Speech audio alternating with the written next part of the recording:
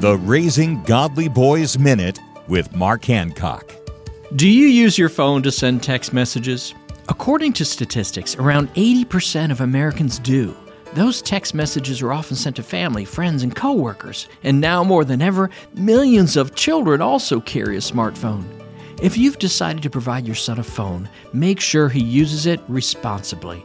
But in addition to that, use text messaging as a way to connect with him. If you're out of town during one of his sporting events or other activities, send a quick text. Hey buddy, you're in my thoughts and prayers. Just want you to know that I'm so proud of you. A text message doesn't take long to type, but the encouragement it provides lasts for days. For more encouragement and parenting advice, visit Trail Life USA or RaisingGodlyBoys.com.